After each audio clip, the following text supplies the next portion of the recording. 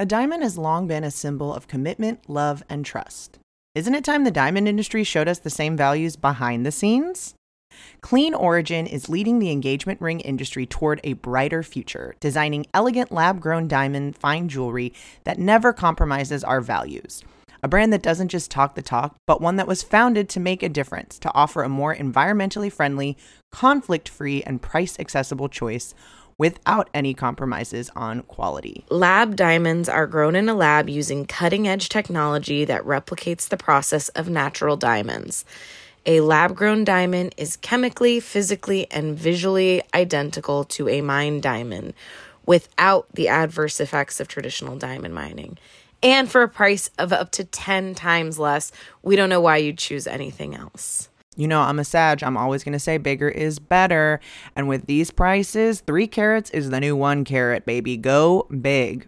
Honestly, 5 carats is the new 3 carats if you really want to go there. You all know that we know a thing or two about engagement rings, and these Clean Origin rings are simply stunning, classic designs, and for a fraction of the price. From the color of your metal to the center stone and setting, you'll be able to customize every aspect of this very important lifetime piece of jewelry.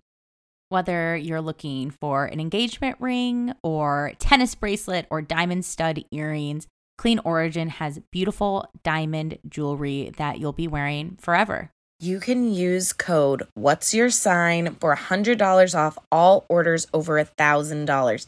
That's $100 off all orders over $1,000. Go to cleanorigin.com and use our code What's Your Sign at checkout for $100 off of your order of $1,000 or more. Use our promo code What's Your Sign, all spelled out. Check out Clean Origin today.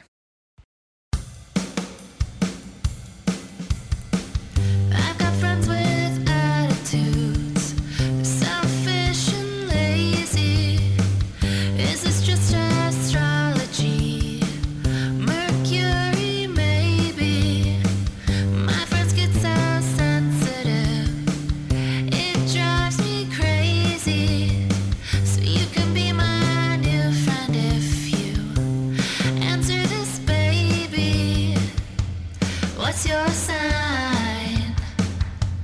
What's your sign, baby?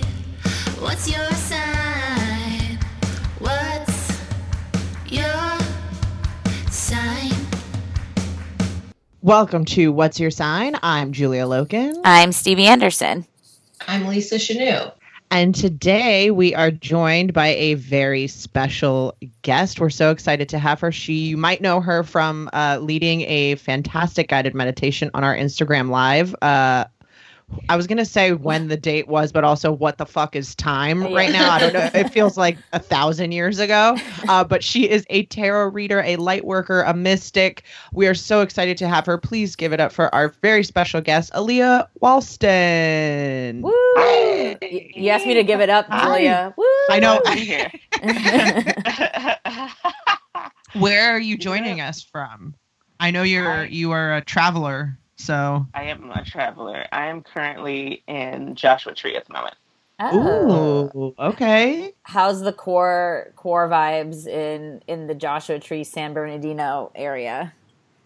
It's pretty chill. It's not too wild. Like I basically like keep to myself, but when I do have to go into town, like it's not crazy or anything. Cool. Where do you park out? Like, I mean, not like the exact like, you know, like location. What are your parameter. coordinates? Right. But are you in Sending my location now? Are you in like nature-y zones or like unmarked land or a mixture of like population versus like isolation? I am in nature. I'm on what's called BLM land, which is basically just like free, like wild camping land with like no amenities or anything. So it's just out in nature. It's not a national park, not a state park. Far enough away from the city where I feel like I can, you know, definitely in plenty of nature, very, very chill. And yeah, it's like there's not a lot of people around, so it's pretty cool. Oh. That's awesome. How did you choose Joshua Tree? I've been in LA since mid-December. And once things started to heat up a bit with COVID. The thought of like just only crashing on couches, like crashing on somebody's couch for an indefinite amount of time, or staying in the van in the city on the street, I was like, that would not be good for my mental health, let alone my physical health. And so I decided to go out to Joshua Tree to nature. So it was just like a couple hours away. So it made the most sense for what I needed, you know?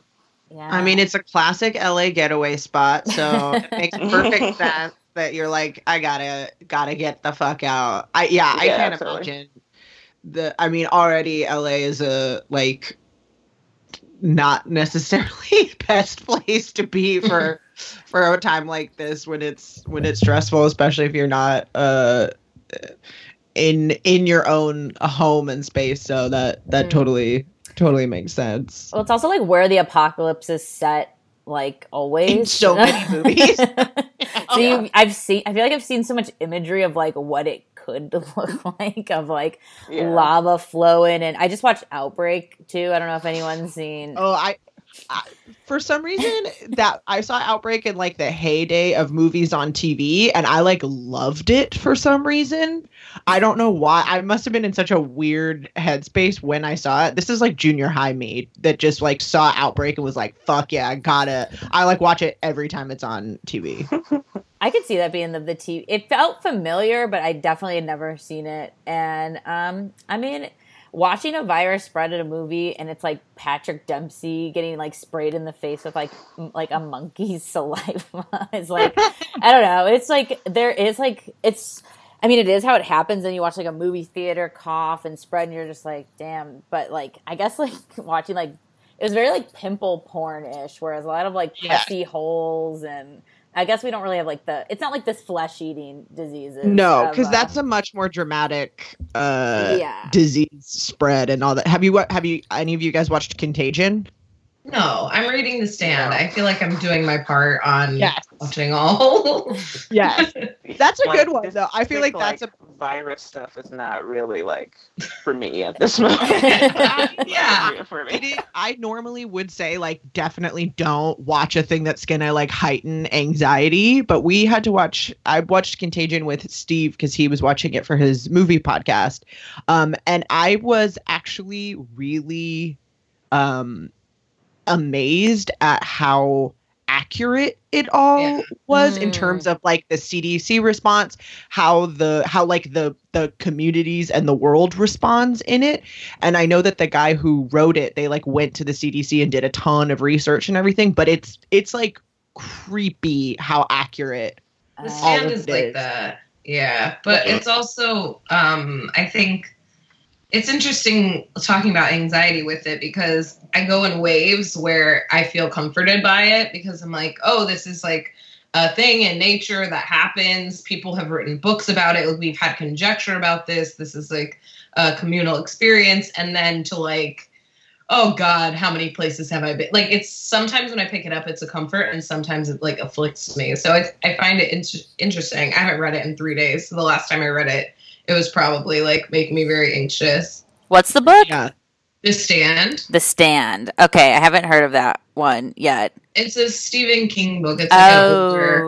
Okay. Yeah, it's about like a deadly, and it's a cop, you know, so it's like pretty similar. Yeah. Classic. Yeah, the CDC and Outbreak was like kind of like a sports room, like, and they were like hooting and hollering and like high-fiving and stuff. So I don't think it was as serious. No, it's very.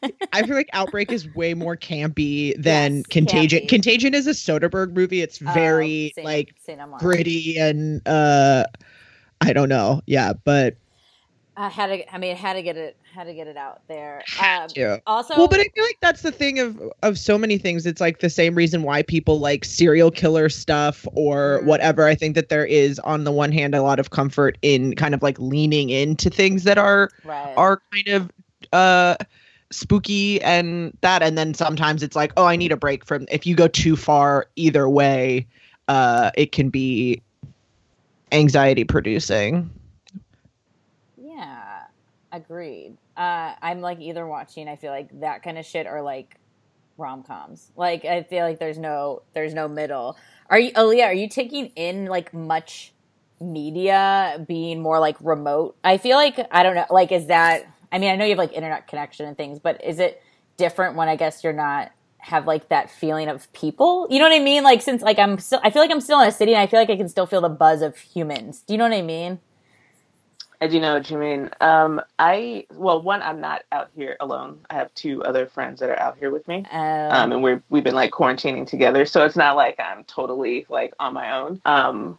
But also like just like the work that I do, the way that I'm built in this lifetime, like my connection to spirit and like other people is like really, it's intense. So I kind of feel like I can always feel people around me. But to answer your question about consuming media, I have like an unlimited plan on Verizon, so like I can definitely like binge watch shit. Like I was watching like Castlevania last night, like Better Call Saul. I was like catching up on my stories this week. But I try not to like totally just only watch TV. Obviously, when I'm out here, like take a walk, like do stuff. But like living, doing this like nomadic lifestyle, it is helpful to have media, YouTube, stuff like that in order to like feel like I'm around people. But I've needed that less over the last few days, thankfully.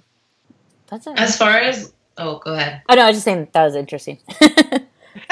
As far as like the nomadic lifestyle goes, what are things that you really feel you miss having a connection with, and what are things like, obviously you're probably not like paying a gas bill or whatever, but like what are things that you miss and things that you really, really appreciate not having to do?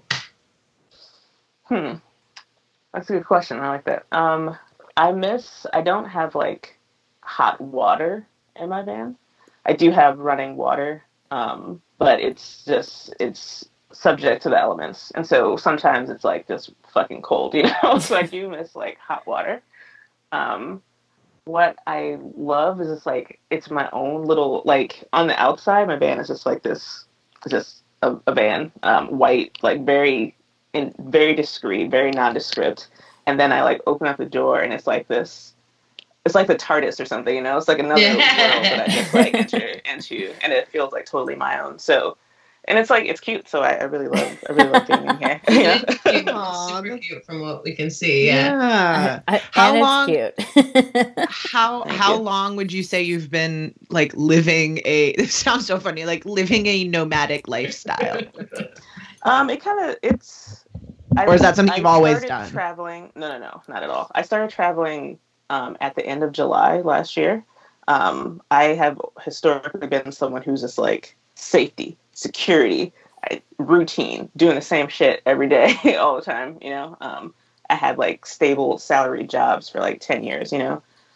So this choice is like a big leap for me. And so I spend part of the time like, you know, traveling, and then I stay with friends a lot too. It's not, that's why I prefer to say that I live nomadically, because it's not just like me being in the van. I have so much support and community, you know, like I'm not alone even. I'm never lonely, that's for sure. But I'm never alone either. So yeah, it's a real change of pace from how I lived before, but it's like totally perfectly me, because I love being autonomous and I hate people telling me what to do and like having like rules and structure. Oh, I couldn't tell that from your chart. I couldn't tell that from your chart at all, Aaliyah.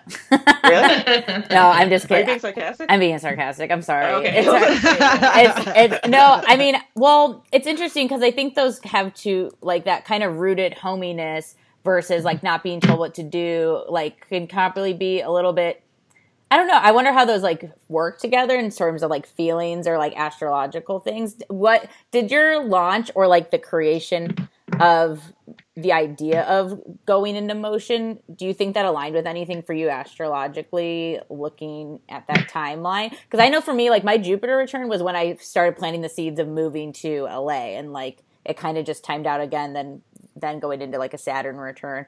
But I'm sure there's like other things too. But have you noticed any like trend or looking back on that kind of launching off point? Yeah. I think so. It was like 3 years ago when I decided to do this. And I think Saturn had recently left Sagittarius, which I have 3 planets in. And I do whole sign houses. It's in my 12th house. Mm-hmm. And so Saturn moved into my first house, which is fine, but it left like the area that is about like adventure and journeying and like being your own bitch or whatever, you know. So I felt like liberated after like, my Saturn return. I recently turned 30, and when I decided to do this too, and so yeah, there were like a few different transits, and I think also that year was the year of the big solar eclipse that was visible in America. And I don't have any like major planets in Leo. I do have like Lilith and other. Wait, hold on. See, this is why I pulled up 3 of my charts in preparation for this. Wait, like Lilith. So you had your whole. So you have a whole. You go by whole sign, but you have Placidus on deck. What was the other one you have? Oh, so I have one that's just like the basic planets. One was in whole sign houses, and the other in Placidus, and then the other one is like all my asteroids and shit too. So it's like a very comprehensive one. Yeah, you have all the info. When you said you had 3 charts, I was like, I love this Scorpio, Capricorn, Taurus. Like, of course, like I'm like, here's all the information. I will. Yep. That made me. Also, Leah, wanted to give you a shout out after your lead meditation. Pablo has now become a meditator. He's on day like 7-8 since following Sin. Just wanted to shout it out. I just remembered because he was just taking our cat out of this room because she was just, I don't know if you could hear her screaming. But I just remembered, you've made a positive impact in our house. So just wanted to shout that out before I forgot. Amazing. That's interesting that you use whole sign houses, because I was just looking at your chart and it kind of makes sense to me that you would feel both like secure but also kind of at home wherever you are looking at your chart right now with the Placidus, because you have that Taurus moon in your 4th. But I guess it would also fit either way too. I mean, I think that's what's interesting about house systems. We just did an episode on it, and that it kind of to me, they like kind of work no matter what. You just get to kind of choose what the seasoning is or whatever. So it's like, oh, in this one, your moon is in the 4th house, but in whole sign houses, you still have a Taurus moon. So I guess it would still play. Like, I don't know. It's interesting to see how they differ, but also kind of don't. Yeah, and my Taurus moon is in my 5th house in whole sign houses, and my North Node and Jupiter are in my 4th house in Aries. Yeah, and so I feel like that makes sense too. You know? Yeah, that Jupiter Aries, and it's also retrograde. I have a Jupiter retrograde too, which is so much about kind of like yourself being the authority, especially in Aries, and finding kind of home within yourself. So that also totally fits for that nomadic journey, and yeah. I know a few people who also have intercepted houses that prefer whole sign houses, just because it makes things a little bit more evened out, and I think that works. So if people listening have intercepted houses, that might be something you want to look into. Yeah. Yeah, I think I definitely have intercepted houses too. It doesn't, I think it's good to bring that up too, of like everyone's journey, because in my astrology program I'm in, we're doing whole sign, and there's some things that like, I feel like there's some things that like really click in, like, I don't like I like both of them. Like, I like looking at both of them, and I feel like I get a lot of helpful info in them. Like, there's some things that I really love when I look at my Placidus house, and I'm like, yes, all this stellium in this house, and then when that's gone in whole sign, but I have Mars in my 1st instead of 12th, I'm like, whoa, like, this is something interesting. It just gives you just new food for thought, and not that astrology can ever really like run out of info ever. Aaliyah, how did you like arrive into your mystical self? Like, were you like a woo-woo child, or was this a late bloom woo-woo, or did you have like any, like, what brought you down this path, or how did you arrive into where you are now? Yeah, I was always like a very sensitive child, a very like emotional child. I had like, and you know, I'm still that child for sure. Very much like lovey-dovey, and very much wanting to give nurturing and receive nurturing. And so I always like lived in the realm of like feeling and imagination and daydreaming. My dad was an amateur astrologer, and so he had like lots of like occult books and stuff around the house. And so I was like very aware of at least my Scorpio-ness. I didn't know about natal charts until later in life. my dad, like, he didn't do it with mine for whatever reason. I guess because I'm 8. I have an older brother and he's 8 years older than me. But my dad like hand drew the charts of him, my dad, and my brother, but he didn't do mine. So like he like knows like astrology well, and I think like just the proximity to that like helped me a lot as a kid. And so like I said, I remember distinctly we had this book that described like the Scorpio child. It was like all the zodiac signs, but there's a section on the Scorpio child, and I would like read that over and over and over again because it was so nice to feel like seen, you know, because I always felt like misunderstood as a kid or whatever. And so I held on to like that kind of attachment to mystery all my life, but I didn't get like serious into mysticism until my mid-20s, I would say. After like I've experienced some like pretty intense like emotional and mental health challenges in my life, and so I've really gone there. I've gone to some like dark fucking places in my life, and I have been able to will my way out of them, like heal my way out of them and change my perspective. And from that, I like kind of got introduced to like tarot and getting deeper into astrology and learning like what my specific like intuitive gifts were, and seeing like my sensitivity is not as like this plague on my lifetime, but like as like a gift that I can use for other people too. So that's so cool, and it is so articulated in your chart with that. I mean, so much I was looking at your website, and so much of the verbiage that you use is about those like Plutonian themes of transmuting pain into strength, into knowledge, into insight, and you have that Pluto conjunct your sun, and it's all pretty close to your midheaven too. So I mean, talk about being on the right track and tapping into, I think the way that you just described it is such a beautiful, powerful way of looking at it, which is so, I have Pluto fairly strong in my chart, and it's kind of spooky and that, but you also, it is that kind of, even just like your choice of words of like, I willed myself to do that is such a Scorpio, Pluto kind of. Well, I think too, the Taurus moon near the IC too, it's that same, it's not exactly conjunct, it looks like, but it's still like that childhood emotional connection with a book that really understood you, and the Taurus kind of will as well. So I like that too.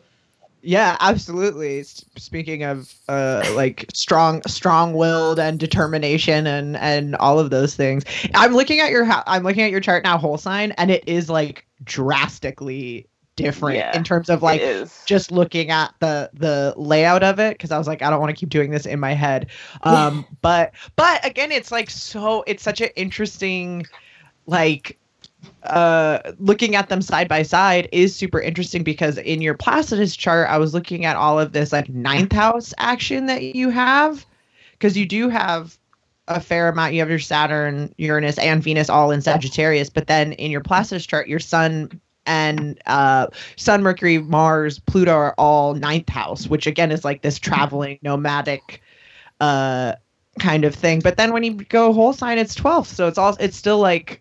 Yeah, I'm tripping a little. Wild. Yeah, I have a friend who did a reading with me. Their name is Kelsey Tortorici, amazing astrologer, very dedicated. And they decided to just like look up my Placidus. They use whole sign houses too, but they just decided to look it up just to see it. And that was the first time I ever realized. They told me like, it's unusual for them to be so different. I thought that everyone's just different, but I didn't know.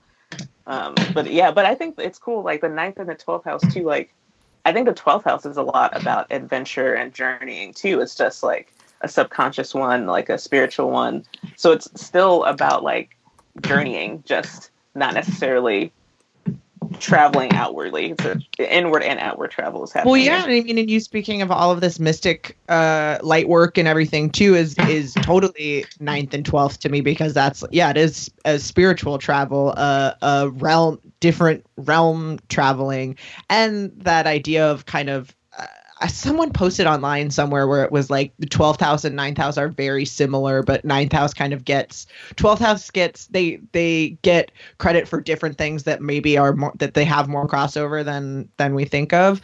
But I think of the 9th house stuff as more of an idea of like controlling it to like having because it's like, having more agency in it as opposed to the 12th, which is more because it's also like unknown, unknown enemies, unseen things, all of those kinds of things, where it is kind of more of that Pisces, like, hey, we're not in the driver's seat, as opposed to that Sagittarius, like, oh, I'm doing this kind of energy. I think too, when we talk about like, intellectual journey and meditation and some of these things that are intangible, that we dreaming, things that we consider more 12th house things, that we only have the ability to understand those because we know what the earth version is.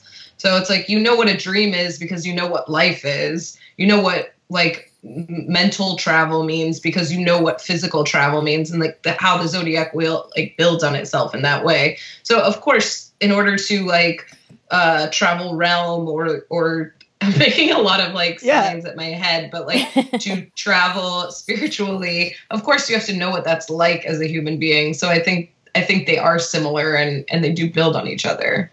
I like that idea of like 9th and 12th, that like learning journey, but I think 12th is like can represent a lot more of like just making. It's like not searching, but like letting things just arrive. That's how like I've been interpreting a lot more with looking at some of my 12th house stuff that and every fucking tarot person I've talked to has been like, make room for spirit and soul. Like you're like, you don't have to overcomplicate it, which is like, I think some of my like Gemini traits that like can complicate things, where I like that, just hearing like what everyone's contributing of like 9th, I think, which there's merit in both, of like seeking the knowledge, seeking the text, seeking the people that know what they know about it. And then 12th just being like, whatever comes, and I'm making the space for it to come.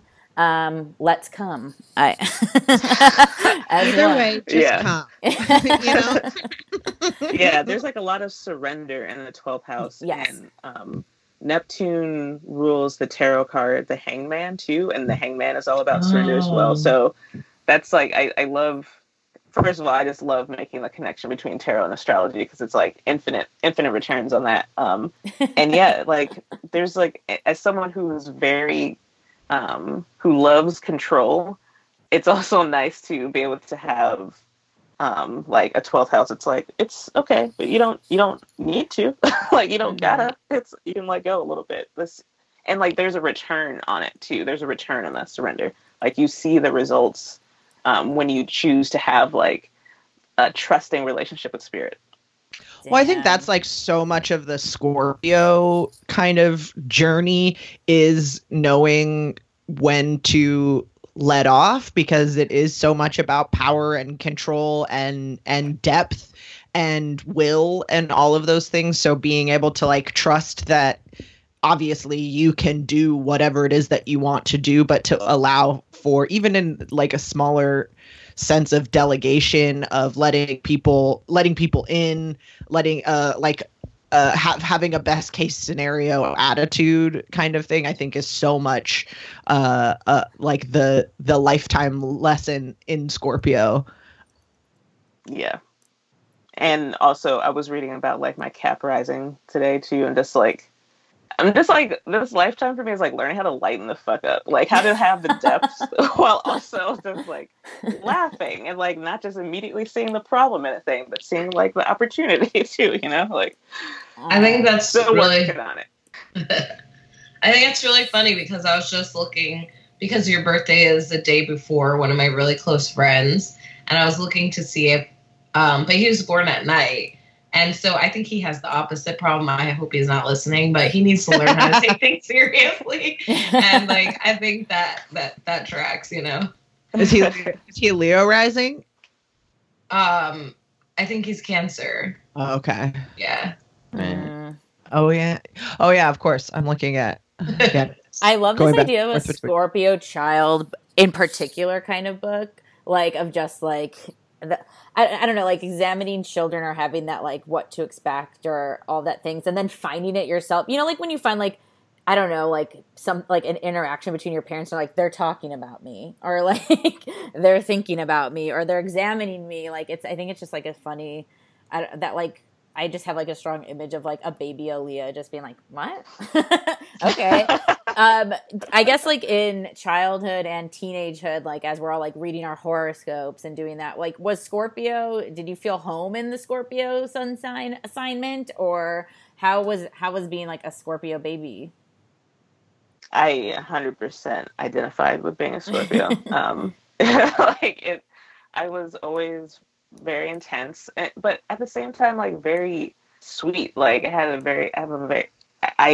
cover it up pretty well now, but I ultimately have like a pretty delicate kind of like way of moving through the world. And that's what I was like as a kid, as a small child, just very didn't want to rock the boat, didn't want to get in trouble, but also just like so committed to like learning about people and I was so aware of how I could like feel other people's stuff. I didn't know to the extent like how deep it really went, but I always knew how other people were feeling. I was always worried about like taking care of other people, and I always like I never was interested in like surface level expressions of love either. It always like had to be like deep and meaningful. And so like as I got older in high school, it became like more intense and more leaning towards the Plutonian like moodiness and like irritability, and I was like hella goth when I was in high school. I got like spikes and fishnets and all that shit, you know, like oh wow. So it turned into like a whole like I am the darkness kind of thing a little bit, while still like hiding this like sensitive like little person that just wants to be like smooched and hugged, you know what I mean? There's nothing better when a goth is Scorpio, or vice versa. Scorpio is goth. Like I feel like it is just like all those like very blanket stereotypes are just like I am, I am a vampire, and like I do all these things. Yeah, it was pretty on the nose. Yeah. Speaking about wanting connections to be deeper and more meaningful than possibly other children or youths, what does that look like as far as like celebrity crushes, or like did you think you had like a very deep connection with someone on TV or in magazines, or were you not interested at all? Or No, I was very into TV and movies as a kid, and I had very intense infatuations with people, especially if they were also Scorpios. Okay. Like Leonardo DiCaprio, he's a Scorpio. Yes. So I had like, a wall of pretty DiCaprio. Yeah, like it's how could you not? And he looked so boyish too at the time, you know, in the 90s. Like it was great. So yeah. Leo, we watched some of Romeo and Juliet the other day, that's what I'm talking about. I mean, I was truly taken back to like, I remember we went on a family vacation and I insisted on like bringing a picture of Leonardo DiCaprio with me in the suitcase because I was like, I can't be away from him. Like, I need to like check back in and gaze into his eyes. Oh my Aaliyah, did you feel like ownership of Leo or of other, like if another friend was like, I think he's cute, you're like, me first or whatever, I found him first, or were you less competitive? No, deeply competitive. Okay. I definitely felt like a sense of like possessiveness over like my feelings, not so much over the person, but like you can't feel as deeply as I do, so you can't even like begin with me with this, you know. Wow. For sure. And jealousy was like a big thing with me as a kid too. Like it's not that's the funny thing about Scorpio, and also being in Holstein house as a Scorpio in the 11th house too. Like, some people like give advice about like when you're dating, like just imagine, like don't be possessive, treat them like a friend. And I'm like, I'm possessive of all my friends. Like it's like hard to like separate that stuff. I have like those like intense feelings towards all of my loved ones. I have grown tremendously in this regard. I allow people to be who they are, and I don't feel like I need to own them or be like the only one that they love or anything. But that was like a huge thing for me as a kid and in high school too, you know? I forgot about competitive crushes. Like when, like especially when you're like, especially when you're like getting assigned who of like the boy band, or you know, like when you all as a group of like friends agree, like, okay, we are all in love with 98 Degrees right now, and then you get like Justin, like the oldest, baldest, you know, like, and then you're like, right, yeah. And then you have to like. You said Justin. And I just immediately went Timberlake, but then I forgot you said 98 Degrees. Yeah, I know. Yeah, like that's a deep cut. I'm going off brand. But also had to bring. I think 98 Degrees is fresh in my brain because we'll get to the section later when we marry, fucking kill. But you do share a big 3 with Nick Lachey. Spoiler alert. Oh wow! So I just wanted to. Good info. New wife have the same birthday. Wait, what?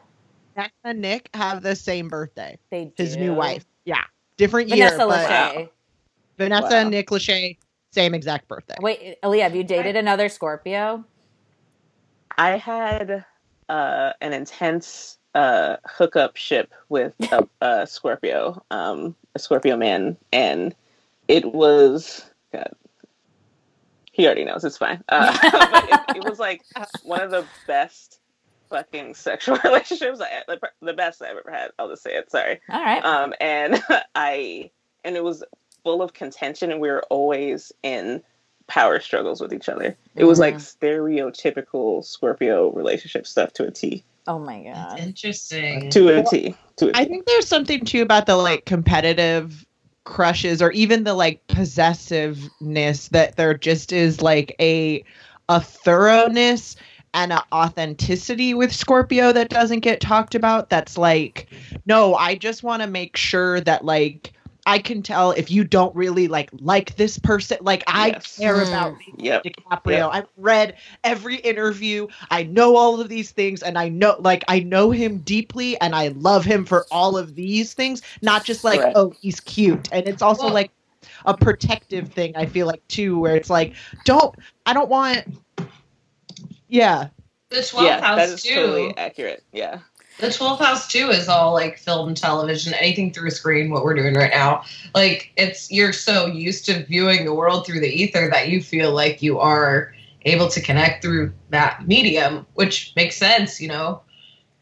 Also, I never thought about it being like a competitive crush or like these scorpionic things, Plutonian things of like, here's why like I'm the best for this job, essentially, and like saying why you're the most qualified to like be someone's, even if it's like be someone's lover, which is like, I think that goes in like, well, there's just some like relationships that don't make any sense and don't make sense on paper and don't like equal, like this amount of work doesn't equal this, but it's funny. I don't know. I think also maybe it's just I think those can be like Taurus-y, competitive-y, earth signy things too, of just like, I've worked for this, so like move out of my way, bitch. Yeah, totally. And there's all like, because of the Uranian influence of like my Scorpio 11th house placement in whole sign houses, there's also like this sense of like it has to be unique too. It has to be so. Speaking of like a crush, like I would often choose, besides like a very obvious example, but I would often have a crush on like an obscure kind of person that like no one else would be into at all. So I appreciate the 98 Degrees reference, because I feel like that could potentially fit within that category. But also like manifested in like funny ways too. When I was like in high school, like I was really into Tool. When I like loved the band Tool when I was in high school, and I like loved the guitar player. Just like this like big crush I had on like Adam Jones of Tool, like that, and that was like something that I knew no one else was going to compete with me on. Like that one was all me, you know. It's a strategic crush. There's something that I feel like there's some kind of, it's funny because you also talked about it towards the beginning of this kind of push-pull between safety and adventure and freedom and all of that too. And I also have, which I see you have, the Saturn-Uranus conjunction too. Not exact, but pretty close to, which I think is already, just not even talking about the rest of your placement, is already this kind of like weirdness but with structure to it also. Or like I always feel like it's like you have to like it's like very not poser energy, where it's like, I want to know, like, I need to know that you like have put in your time. If you like a weird thing, you have to like earn it. You have to study it. There's like rules around that kind of like freak shit, as opposed to being like, oh, I'm a fucking free spirit weirdo. It's like, no, I studied to be a free spirit weirdo, and I know about all of the history of free spirit weirdos and whatever. So you have a good like bullshit radar when you can tell someone hasn't like followed the rules of truly being a weirdo. Totally. The bullshit radar is amazing and one of my favorite gifts, but it's also like, it's a double-edged sword too, because like it makes it challenging to like fully enjoy things that in popular culture, things that like get to things that other people can. So sometimes it can feel very there's a lot of like solitude in my chart as well. I'll put it that way. So there's always like this sense of like not quite being I don't know, like not quite being within like a group, and always having this sense of like, oh, like, how do I just like get over myself? Like, how do I just get over myself to a certain extent? Like, and just like go with the flow like a little bit more. Well, it's hard to like engage if you're someone who wants to engage really deeply. Not everybody wants to engage really deeply, and that's painful a lot of times. So I think it's understanding, again, which you bring up so much in the descriptions of your work, of these understandings of like, oh, okay, well, it's different. Like, not everybody's going to want to go there, but that doesn't mean that my deepness is a problem or something to be ashamed of or run from. It just means I can't go there. You might not be a person that I can go deep with, and that's okay. That's your journey. But I like to go deep, so we probably aren't going to be people that are gonna, get along very well, or like have a that's not someone that's gonna that's not someone who's gonna be in my inner circle. You're definitely like an outer circle person, but that's okay. You need outer circle people too. Yeah, exactly. Yeah, you got it. I feel so seen. Wow. Well, I've like, we've talked about. Do you get that a lot in this podcast? Just like, once in a while. We might have heard it a time or two. Yeah. You and I have very similar charts. I'm the 24th of November, and so all of our like outer stuff is the same pretty much. I have a ton of Scorpio in my chart, and so I also feel very like all of it. I feel very seen looking and talking to you and looking at your chart as well. So I'm like, oh, okay, that's yeah. Well, because I know we've talked about Astro stuff just hanging out, Aaliyah, but like it's fun. Like I guess I've never like really looked at and had the visual, and like I know, being a visual person, like there's just so much that you get, I think, just from like chart shapes and just like really just taking it in and like. Almost like looking out your window, but taking a few steps back and just being like, let me just look at this, and seeing these like anchoring placements of your moon and Jupiter amongst all this stuff up at the top, like out there, and like, who am I and who are you and what is this? But then rooted in like those emotional and Jupiter things of like, that's the more, I guess those things are more like a little more innate, a little more carefree, but they're anchored down in these like fourth, fifth houses in whole sign that are about like those kind of early creation things, those subconscious-y things. So I'm always, it really gives me a picture of like you, because I like, there's something that's like what charts are so cool to like really like, rather like in conversation where like I'm a Scorpio this or that, and you hear it, but when you see it, I'm like, oh, I see you. Like, there's like, I love seeing this like rooted element of Jupiter and your moon just like down here. It's just like, I just was taken aback by the look and layout of your chart. Yeah, it is kind of a striking chart a little bit. Just, I mean, there's some charts that are striking because there are things like all over the place, but like mine is so concentrated in like the upper left quadrant, and then there's like some powerful sprinklings like in the lower right quadrant. Yeah, and they're like, and being these opposite quadrants too, like it's I don't know, it just makes these like cool shapes that like just catch your eye too. And also now, like, I forgot that you have like a Libra Mercury too. Like hearing now like your descriptions of yourself and your work and even like your meditation, I was like, I just think of you as such a Scorp Cap kind of like blunt person, but you can be like so like poetic and not flowery, because I don't mean it in like a making up words. Like I feel like realness when you do flowery words. You know, some people like fill flowery words and you can tell they're just filling space with something that sounds good. I feel like since you have that authenticity of Scorp, Taurus, Cap, like I'm not going to be caught with my fucking pants down energy. There is like intent, like actual true authenticity and intention in like those words that are more maybe flowery and poetic, more that Libra Sag energy that's kind of like wandering and spiritual. Exactly. Yeah. I think before we talk a little bit about the tarot and astrology, because I want to get to that, one question I feel like I get asked a lot, and maybe you can shed some light on, is having your moon sign and your sun sign in polarities, which you do. They're not directly in opposition, it looks like, but how do you feel that plays out in your day-to-day life? Well, it looks like me like laying in bed, snacking and watching something, while also in the background I'm like doing like spirit work. It's like for the most part, you know, like I'm like analyzing all my emotions while I'm like thinking about pizza at the same time. That sounds pretty tight. I find, yeah, it's cool. Like, but sometimes I get frustrated with my Taurus moon because I'll be like, ugh, if I only like wasn't so, you know, committed to comfort, then I would be doing this and this and this stuff.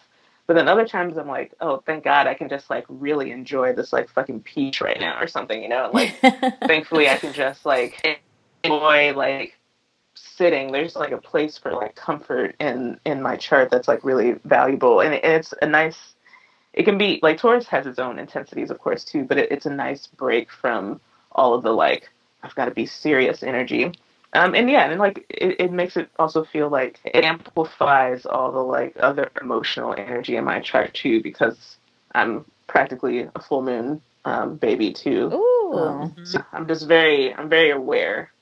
I'm very aware of my feelings all the time, and I have a lot of feelings about food. So I forget that like Taurus, and maybe it's just because I have all this other like fire and air energy. Like I forget like that was a nice reminder of like Taurus being about like can really channel the stillness. Like I think Taurus gets just marked with that like lounging lazy, which is great, and like I like lean into that, but like then that goes with that's its own form of like meditation of just like not really being like, you know what, I'm doing this right now and it makes me feel good, so that's cool. Yeah. I'm just gonna keep going with like what is actually like sparking joy inside of myself right now, rather than worrying about like what somebody else is doing.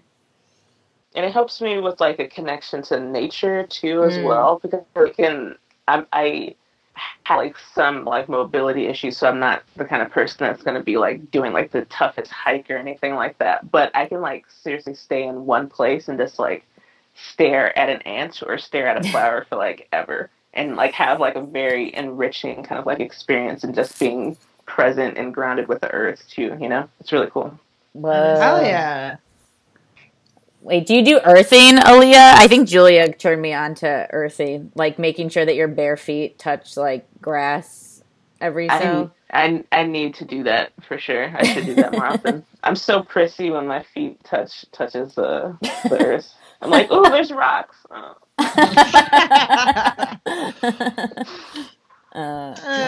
Tell us a little bit about your work with tarot, and I mean, if you want to talk about what got you into it, or what you like about it, how you mix the two, how you use it. Yeah. So I was always like astrology made sense to me as I grew up, but tarot was something that seemed weird to me. I didn't understand the language of it. I didn't understand the illustrations. I didn't like the aesthetic of the tarot cards I saw. Like, I just like was not into tarot. I had gotten like a couple readings from friends, and I was like, this doesn't resonate. I'm not into this.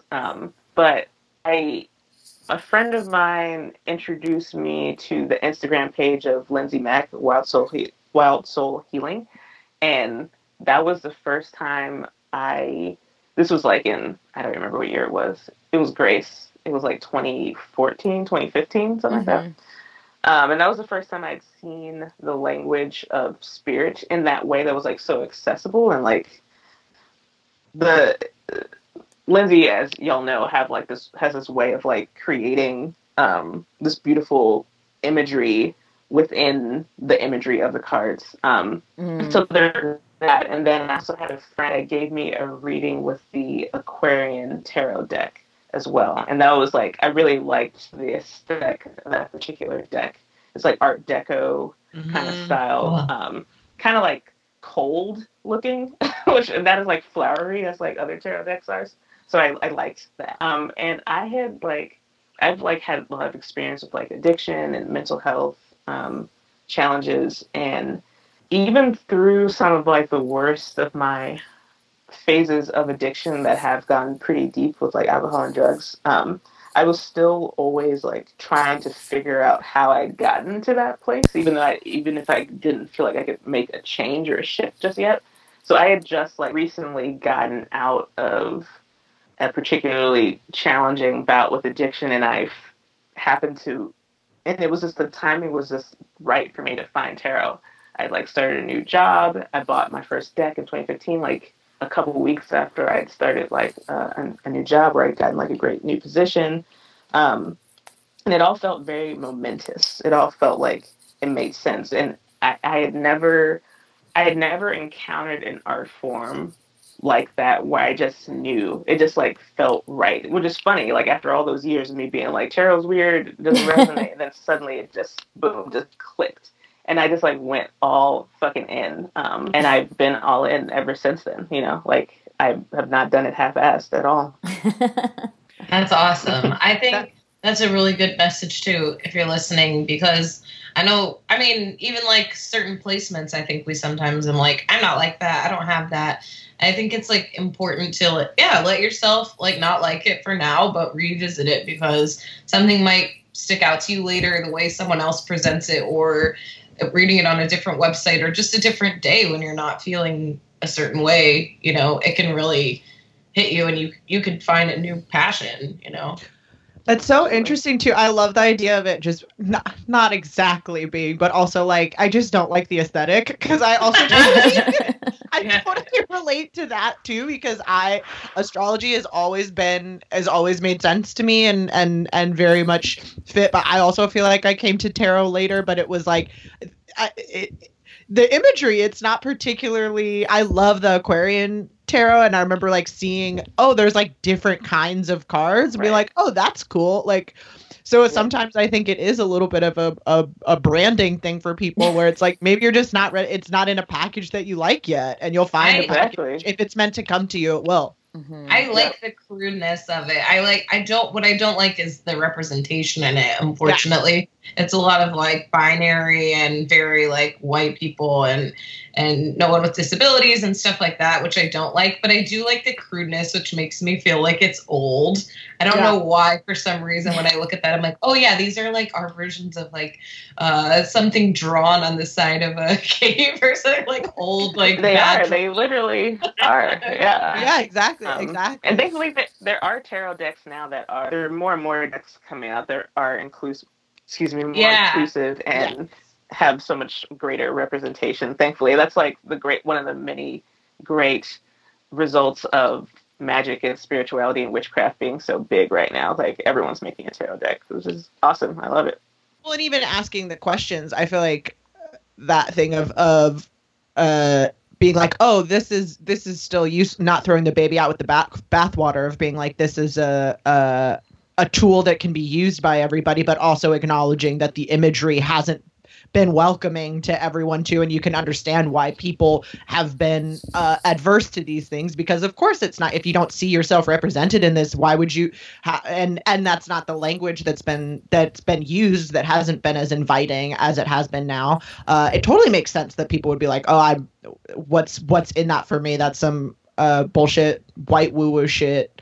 Also the colors of, like, you know, say I don't know the language of it, but like when you think of like traditional tarot card, like whatever that main deck is, like the main imagery, like you Google image the Fool, all that like stark red, yellow, blue, it is like a little eyesore. Like, I'm not gonna like, it's a little like, let's. I think I'm showing the Wheel of Fortune card, Rider Waite deck, like. it's cool, but there's like a lot of things going on. Yeah. There's like a lot going on. I think that's why I like it. It's like harsh. It feels like something that hasn't been, it does feel like something that hasn't been updated. And so it's like interesting to view it from that lens. I mean, Stevie got me like a really cool tarot book one year for my birthday. It's like about each color and what it represents in each card. It's like a coloring book, but it has like a lot of information as well.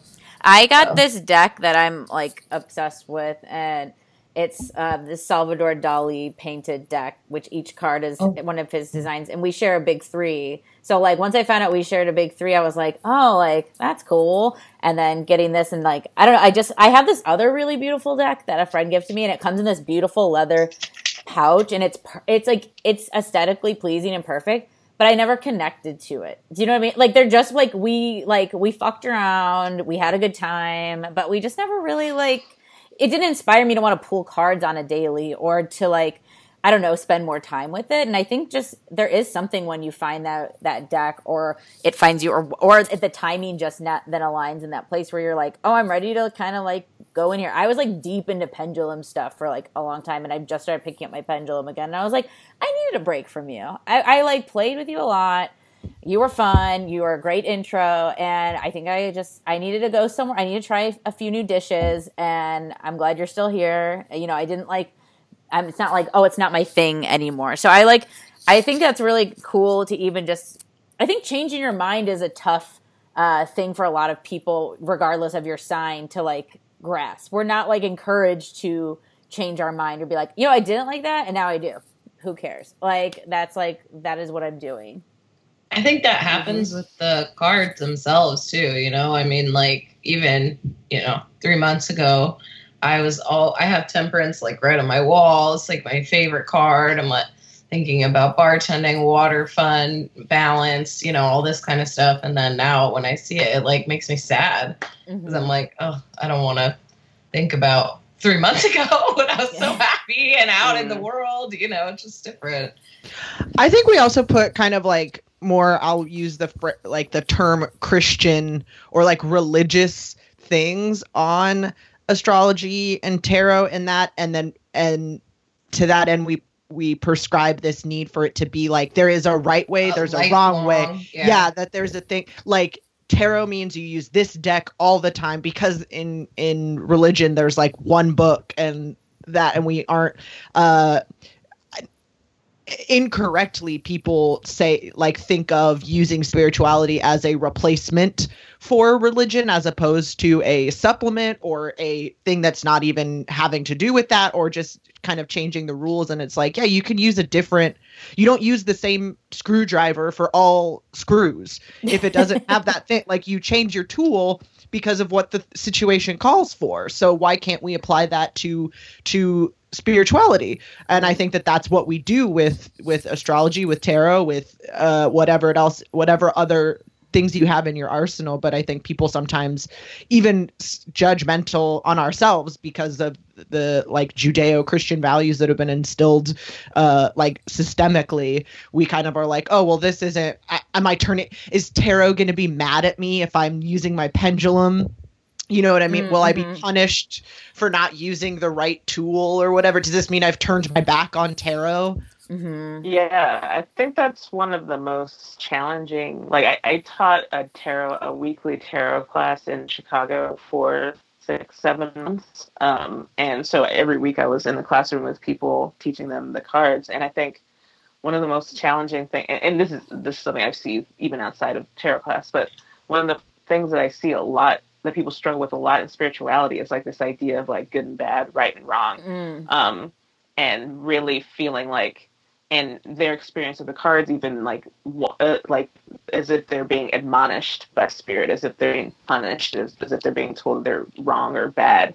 And that's just like not how it works on the soul level, on spirit. Like we're all here to explore, we're all here to learn, and spirit is not also interested in telling you what you're supposed to be doing. Spirit is interested in giving you invitations, opportunities, and instances in which you can fully embody your power and express yourself in a way that is authentic. And spirit also is like about it shows us too, it's not about like seeking external stuff, like any experiences that we have with spirit is a reflection of us. Like we are all one. We all come from source. And also like one of my favorite, no surprise here, my favorite tarot card in the deck is Judgment, which is ruled by Pluto. Mm-hmm. And that card is all about, we are all one.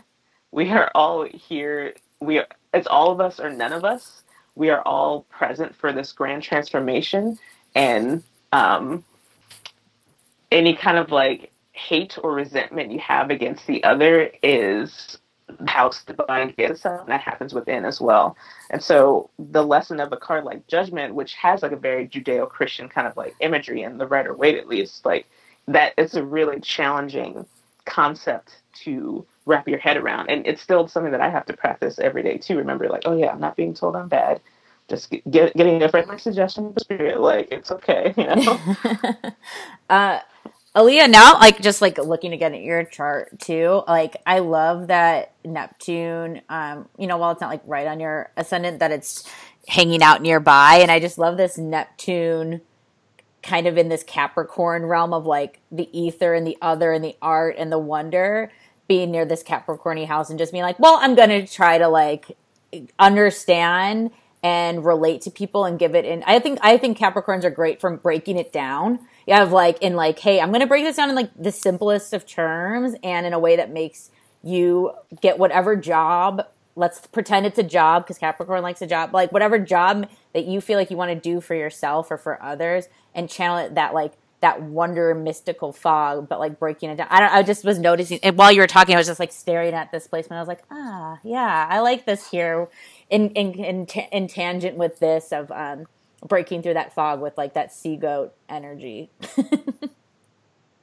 Yeah, it's very mystical, and I feel like and it doesn't really get as much attention for that. It doesn't get as much of attention for its like curiosity too. And I think Neptune has a challenging time in Capricorn for sure, because I always feel like this push and pull between like forgetting that I have a body and then being like, oh shit, work, body. I have to like pay attention to all this stuff. But it's, it lends like a real kind of like sweetness to the Capricorn rising that I appreciate. And it brings like, it helps a little bit with the control stuff too. Cute. I love that. Well, if you guys, I don't know if you guys have any more cues, but I feel like do you have them up? Let's play. I want to play. Okay, so we're gonna play a little game. You might know it, you might love it, you might fuck with it. Marry, fuck, kill. Special edition. The combos of Scorpio, Sun, and Taurus, Moon, Cap Rising were so good. We have 3 rounds because I had to do double. I had to do double for the Scorpio, Sun, Taurus, Moon. We have a hot round. And then we have a like, well, you'll see round. So we'll start with the hot. That's terrifying. We'll start with the hot round. So this is celebs who share the placement of Scorpio, Sun, Taurus, Moon with Yulia. We're gonna marry, fuck, kill. Hot round number 1. We're gonna start with friend of the pod, Demi Moore. All right. Sam Rockwell. Okay. And Lisa Bonet. Oh shit. I know. It's a hot round. Well, wait, which one's? Sorry, I have to look up Sam Rockwell real quick. I'm marrying him because I've met him. So here we go. What? When did you meet Sam Rockwell? I think we've talked about this before. I met him at Tony's Darts Away. I probably shouldn't say that.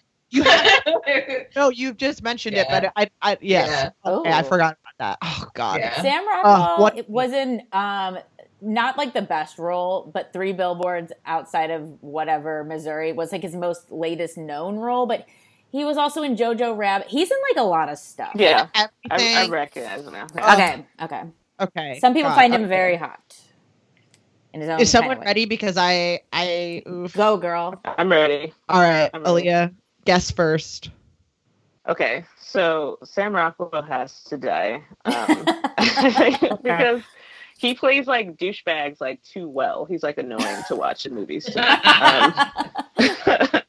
Definitely fuck Demi Moore. I remember being in the 90s when like striptease came out, and I'm being like, what's this about? So there's that. And then marry Lisa Bonet. I mean, Duh. I need my spiritual woo-woo ride or die. So. All right. This is tough. It's a lot of pressure for me. I've already committed to Sam. Okay, I'm gonna. Oh God, It's hard. I'm gonna fuck Sam Rockwell.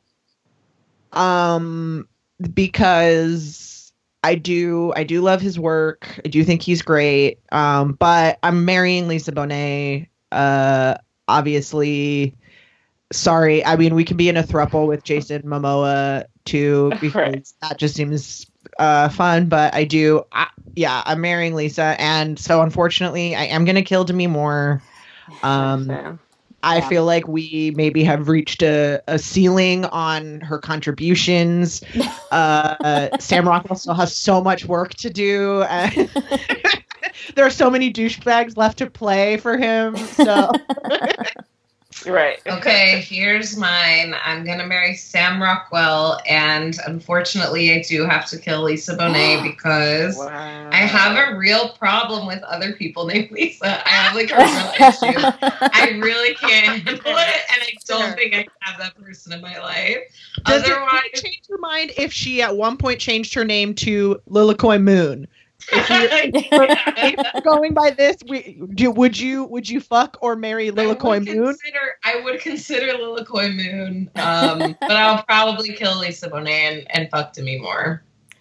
Okay, this is real tough. I knew when I was crafting this Wicked game, I knew this was going to be a real controversial round, and it probably is one of the toughest rounds we've ever played. I'm not going to lie. I think I'm going to have to marry Lisa. I just want to hang. I think aesthetically, again, going just off of like vibe, I think we'll just have a great farmers market time. Like, I just want to hang out, like long haul. I'll probably fuck Sam just because I'm curious, and I by default would kill Demi, even though I'm reading her autobiography right now, and it is very saucy and spicy. But if I had the option, I would fuck them all. Together. Yeah, look, I would fuck all of them. I'd marry all of them, and if I needed to, I'd kill them all. Lisa would be the hardest, because I have met her, and once you meet someone, it's harder to fucking. Where'd you meet Lisa Bonet? I can't. Don't. I don't want to. All right. What if it's like a weird House of Intuition? No, I was gonna say. Thinking in my head, I was like, I can't believe I haven't brought up my childhood friendship with Zoe Kravitz in this scenario. But we went to elementary school together. I know I met. Yeah. Yeah. This is a separate podcast. I didn't want to fucking bring it up, but now I also don't want people to think I met Lisa Bonet in like a weird, sketchy scenario. Dude, we need to. This will be a Patreon. We'll talk. We'll talk about it. Okay, now this is round 2, the psychotic round. This is Joe Biden, Kathy Griffin, and Tanya Harding. What? I like this round. Wait, what is I like all these people. Wait. This is a fucking. And this is still big 3. This is Scorpio. So the last one was Scorpio Sun Taurus Moon. This is also another round of Scorpio Sun Taurus Moons. Just a heads up. Got it. Okay. Say them again, please. Okay, it's Joe Biden, Kathy Griffin, and Tanya Harding.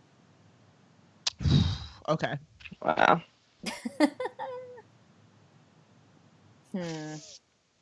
I love all these people. I don't see the problem. I was gonna say the opposite. I was like, can I just kill them? I'm just kidding. Okay. Wait, Aaliyah, are you locked and loaded? Oh, sorry. Hold on. No, yeah. You can take your time. This is hard. Okay, I'm ready. What do you got? Okay, I'm gonna marry Tanya Harding. Wow. Okay. Oh yeah. You know what? I'm gonna be honest. I didn't know that I was gonna say that until I said it. That was a Sagittarius quote. Put it on a T-shirt. Yeah. I didn't know I was gonna say that until I said it. Say it until I fucking said it.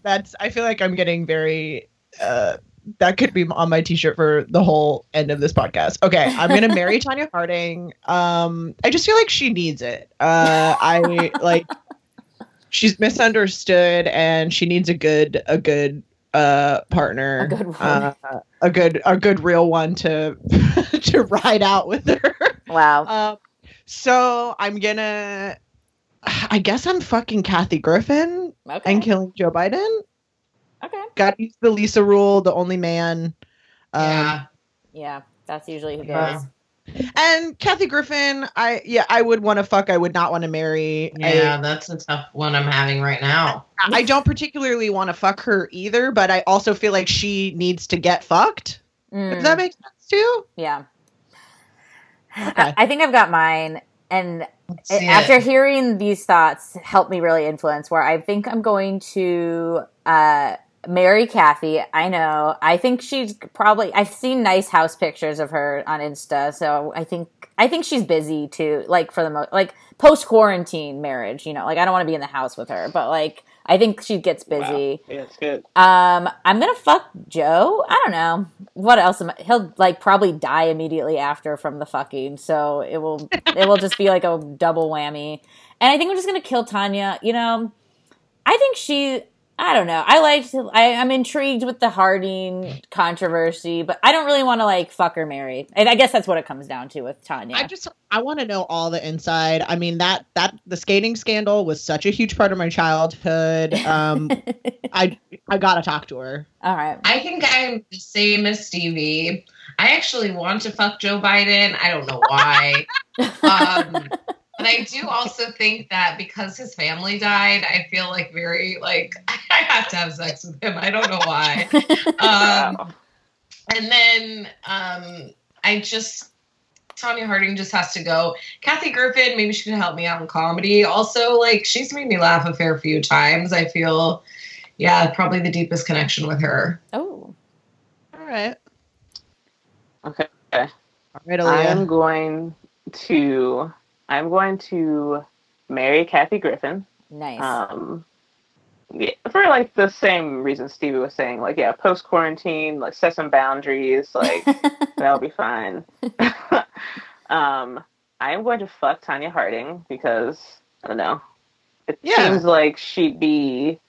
I don't know if I had to choose of the three, she'd be the one that be the most adventurous or enduring. So like, I think she's the best lay out of everybody. Other life choices, sure. Yeah, probably, yeah. And I would kill Joe Biden, you know. Yeah, for obvious reasons. Obviously. You know, here's how Bernie can win. Yeah, I mean, I think we all. Here's how you can still win. It's all. Oh, I didn't vote for him, just to be clear. I know. I feel like I didn't vote for him. I just want to fuck him. Yeah. Also, I can't wait. Like one day, say like in like 8 years from now, when there's some like TMZ of astrology and tarot, like they're gonna be like, here's a clip from an episode where they said it's out of context. they're gonna kill these witches are gonna kill Joe Biden. Some other Scorpio Sun Taurus moons are E40, Prince Charles, Adam Driver, who I was debating putting in the hot category, and Steve Van Zandt, Sopranos / Bruce Springsteen legend. Now we got one last round just to get the Scorpio Sun Cap Risings in. A very fun round also. We have Toni Collette, who I think is a Scorpio Wonder Woman, Larry King, and Tara Reid. Oh, shit. I think this one's easy.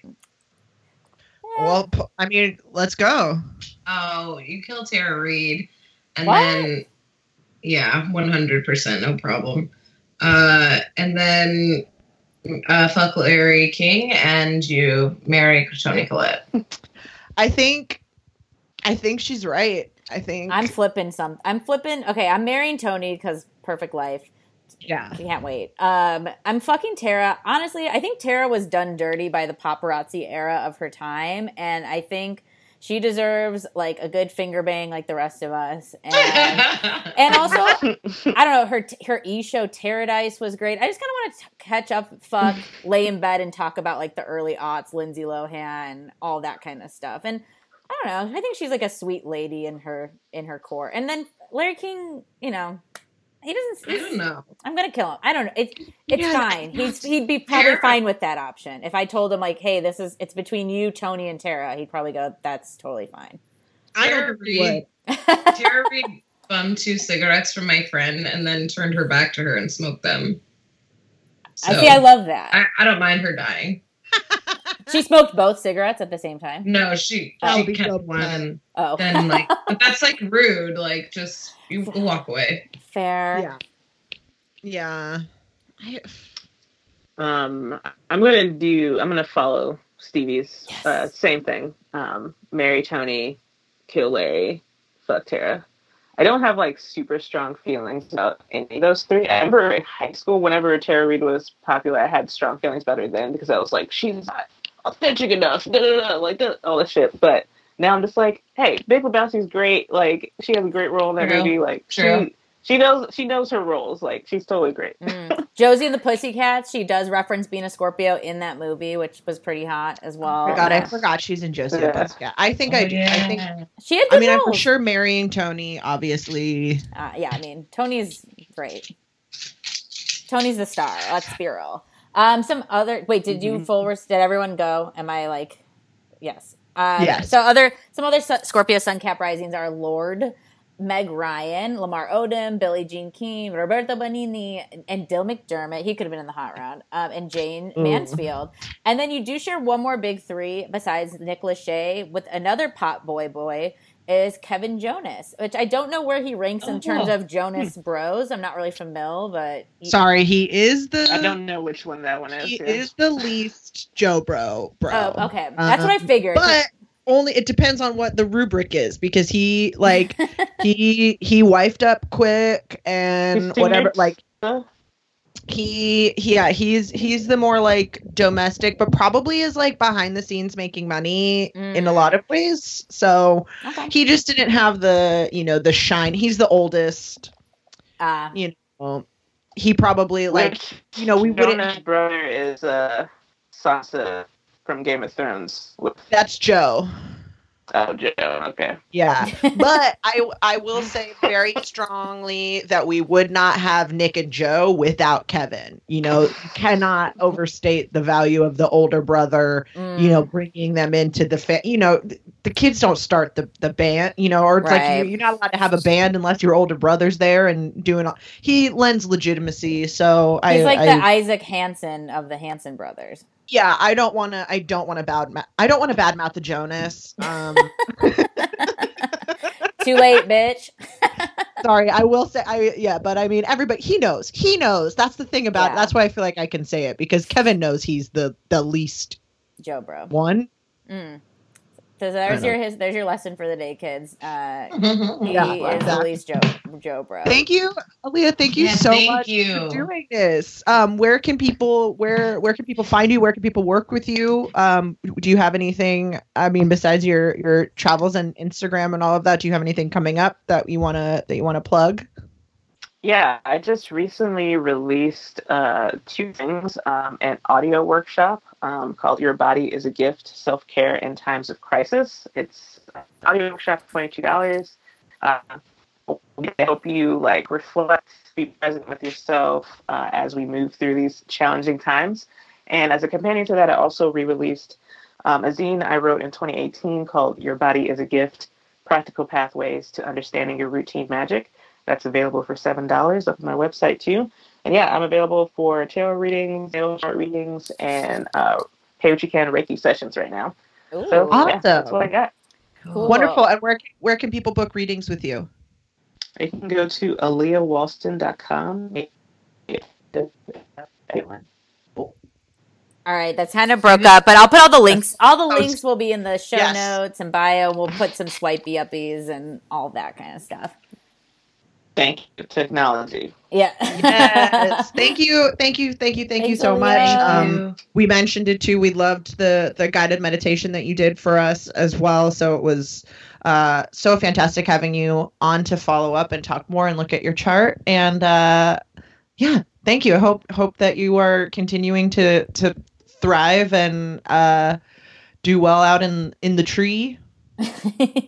In the jitchy. Thank you. I appreciate that. Miss you, I really Aaliyah. enjoyed being here. Thank you. Yes. Too. Thank you. Good to see you. Well, I'll see you again in the digital realm, in the 12th house realm. Definitely. Thank you so much, Aaliyah. And thank you guys so much for listening. And we'll see you next week. Bye. Thank you for listening to What's Your Sign. Please rate us 5 stars and subscribe on iTunes or whatever podcast platform you use. If you like what you heard, please support us on Patreon. You can also find us online on Instagram at What's Your Sign Podcast or on Twitter at What's YR sign _pod. You can also like our fan page on Facebook and join our friendship group. Questions, comments, concerns, or to book a commissioned chart reading, you can email us at what'syoursignpodcast@gmail.com. Thank you so much for listening. Bye.